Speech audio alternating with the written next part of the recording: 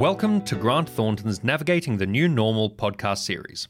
My name is Jonty Davies-Conningham, and I'm here talking to Mark Phillips, National Head of Performance Improvement and Manufacturing Industry Specialist at Grant Thornton. In our last podcast in April, we talked about supply chain issues and how this was impacting the manufacturing sector. However, a lot has changed since then, and there seems to not only be a light at the end of the tunnel, but a beacon for the manufacturing sector. Thanks so much for joining us again, Mark. I think first up really, we have to touch on what has changed for the sector in the past couple of months, as there seems to have been a remarkable change in fortunes for many Australian manufacturers. Yeah, look, it's been an interesting last few months. I mean, as we know, COVID has created absolute turmoil in the marketplace. And I've been talking to quite a few of the manufacturers, about 20 to 30 of them. I actually sit on a couple of committees and we get to share some ideas. And there's a common theme that's coming through. Now, the first common theme for many is that April was pretty much a disaster. The sales were down. There was a real concern about the future. Luckily, we had JobKeeper come into the marketplace at that time. The May supply chains were difficult. It was difficult to access supply. But June, July has seen, as one manufacturer put it to me, he said, sales are off the Richter scale. There's a renewed form of energy in the marketplace. There's a different type of inquiry that's coming through. They're getting their traditional inquiries, but they're also finding that people are finding multiple ways to get to them. And it's been sales on sales. So it's actually been quite interesting. What we thought were going to be the problems going into COVID-19 haven't been the main issues. In fact, the main issues that have come through is freight is causing a lot of grief, in particular air freight. At the moment, you thought air freight might take you 5 days. It's now taking up to 5 weeks with air freight. So air freight is causing massive issues. The other thing with freight is because we've lost a lot of the domestic flights and the international flights, we've lost the flexibility of locations and we've lost the flexibility of timing. Resourcing has been a big issue. And when I say resourcing, accessing people in the logistics area has proven to be quite a challenge. And I listened to a group of manufacturers trying to swap forklift operators because they had a problem with accessing enough logistics style people. Cyber security been a major issue. The major issue with cyber security is because we've now got most of the manufacturing people working on site, but most of the administrative people working off site to minimise people in the workplace, it means that you've got the use of systems and processes that weren't designed to cope with this, and IP has been at risk. So a couple of manufacturers noted that they'd had breaches. The style of information that seems to be of quite a lot of interest is costing data, customer data, supply chain data, and of course any IP that you've got. So there's been some real issues around that. The flip side though, wow, what a united group of people at the moment. I was particularly pleased listening to one meeting, hearing Mark Petter from Petter Manufactures Shock Absorbers saying to a group of 10 manufacturers that with the impending face mask requirements, actually saying to the manufacturers, if you don't have enough face masks, let me know. I've got some, I can loan them to you. And this is when we were just about to step into face masks in the Victorian marketplace. So it's been a really interesting period. And yet the AFR reported last week that Australia ranks a solid last in manufacturing self-sufficiency, according to the OECD. Yeah, look, this is not new. I mean, we've been slipping and slipping and slipping for a long time. And in fact, actually, when you look at us, we're actually below a lot of developing nations, let alone the OECD. So our ranking has been quite poor. There's two ways of looking at this, though. If we go back to February of this year, the fact that we ranked so poorly wouldn't have even made the press. And one of the things I really like, and as I said last time we met, I talked about COVID-19 has brought about transparency to manufacturing. It's brought about transparency and understanding who manufactures what in Australia, which wasn't happening before. And this is just another brilliant opportunity for further transparency in the marketplace. So you could look at this and go, the glass is half empty because we don't have the level of manufacturing that we really require for self-sufficiency. But you can also look at this as the glass half full. It shows that we have a huge amount of growth opportunities sitting in the marketplace just for us to get to what is deemed a more acceptable position on self-sufficiency. So, yeah, look, as I said, pre-COVID-19, this wouldn't have made the press. Post-COVID-19, this is making the press, and I'm really pleased on behalf of manufacturers. So there's a sense of optimism with local manufacturers experiencing an uptick. I have to ask, what will this mean for those that were accessing JobKeeper?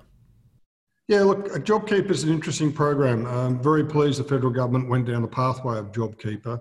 If you were a bona fide manufacturing business that had a decline in your quarter to which you lodged your returns to request JobKeeper, and then you've subsequently had an uptake, you've had an increase in sales and revenue, well, you know what? Use those funds that you've got available to you to invest, because you can.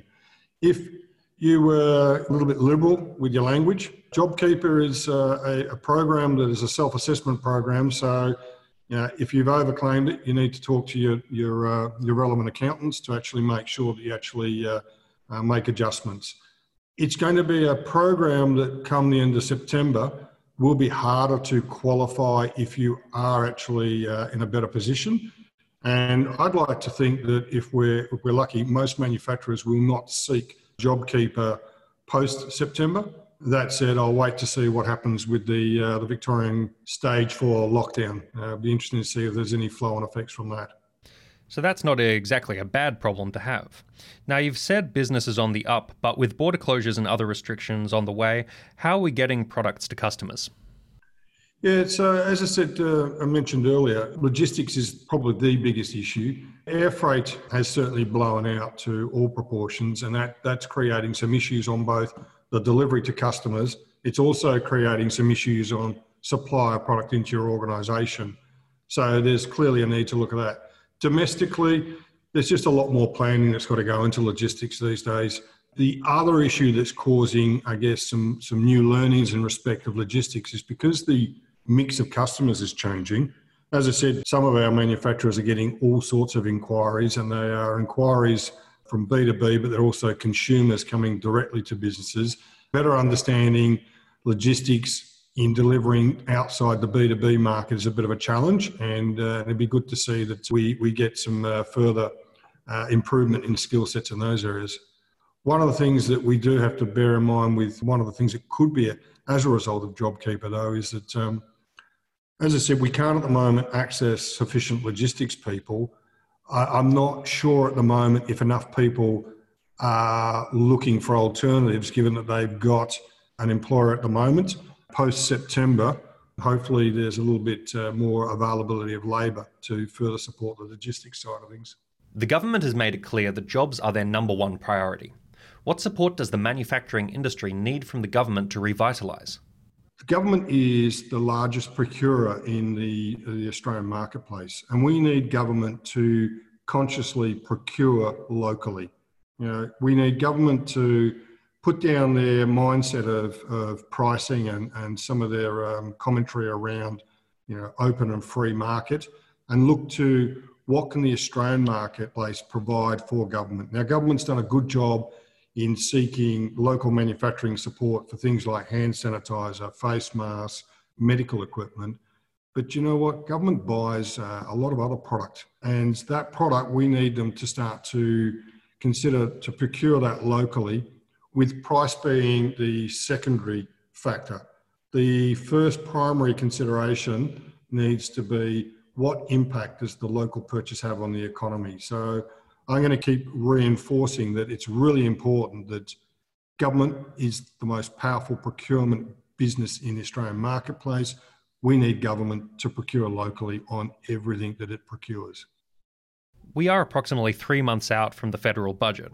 What are you specifically hoping to see from the budget to support the sector? Yeah, look, it's reflecting on where the market's at the moment and what role government can play. The main thing that government can do, I mean, it's done great work in its support around JobKeeper, but we really need government to go back to some of the core issues in the marketplace, streamline red tape, understand the burden that compliance has on the manufacturing sector, in fact, has on all sectors, understand that we've also now got another level of compliance with our need to mitigate risk in respect of COVID. You know, we do all the right things to ensure that we we procure responsibly, that we do the right thing by our workforce, we do the right thing by our community, we document everything we need to document. There are manufacturing countries that don't actually do as much as we do. So I think government streamlining its focus on understanding what the impact of requests are and ensuring that they can reduce the compliance burden where they can. And then we need government to spend, but spend in the right places.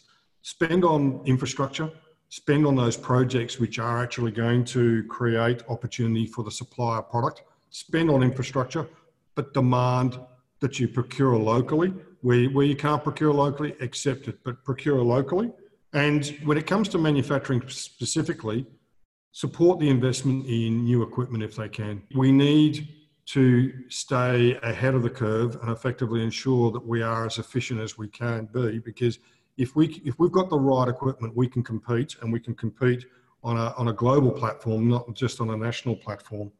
And of course, the question always is what comes first? Is it the job that comes first and then the materials and the equipment to support it and the sales, or is it the sales, the material, the equipment, and then the jobs? And as I said, I think government setting about doing some of the big spends on infrastructure would be very beneficial to manufacturing. Government putting teeth to its procurement processes to ensure that they genuinely seek to buy locally. Government supporting manufacturers with leading edge equipment, whether that be more efficient, more effective, more reliable, whatever the circumstances may be, and then jobs will come after that. So that's what we would really like to see from the federal government. Mark, thank you for your time. You can find further information on how COVID-19 might affect your business and assistance available to you on the Grant Thornton COVID-19 Hub at www.grantthornton.com.au/COVID-19. If you liked this podcast and would like to hear more, you can find and subscribe to Grant Thornton Australia on iTunes, Spotify, or SoundCloud.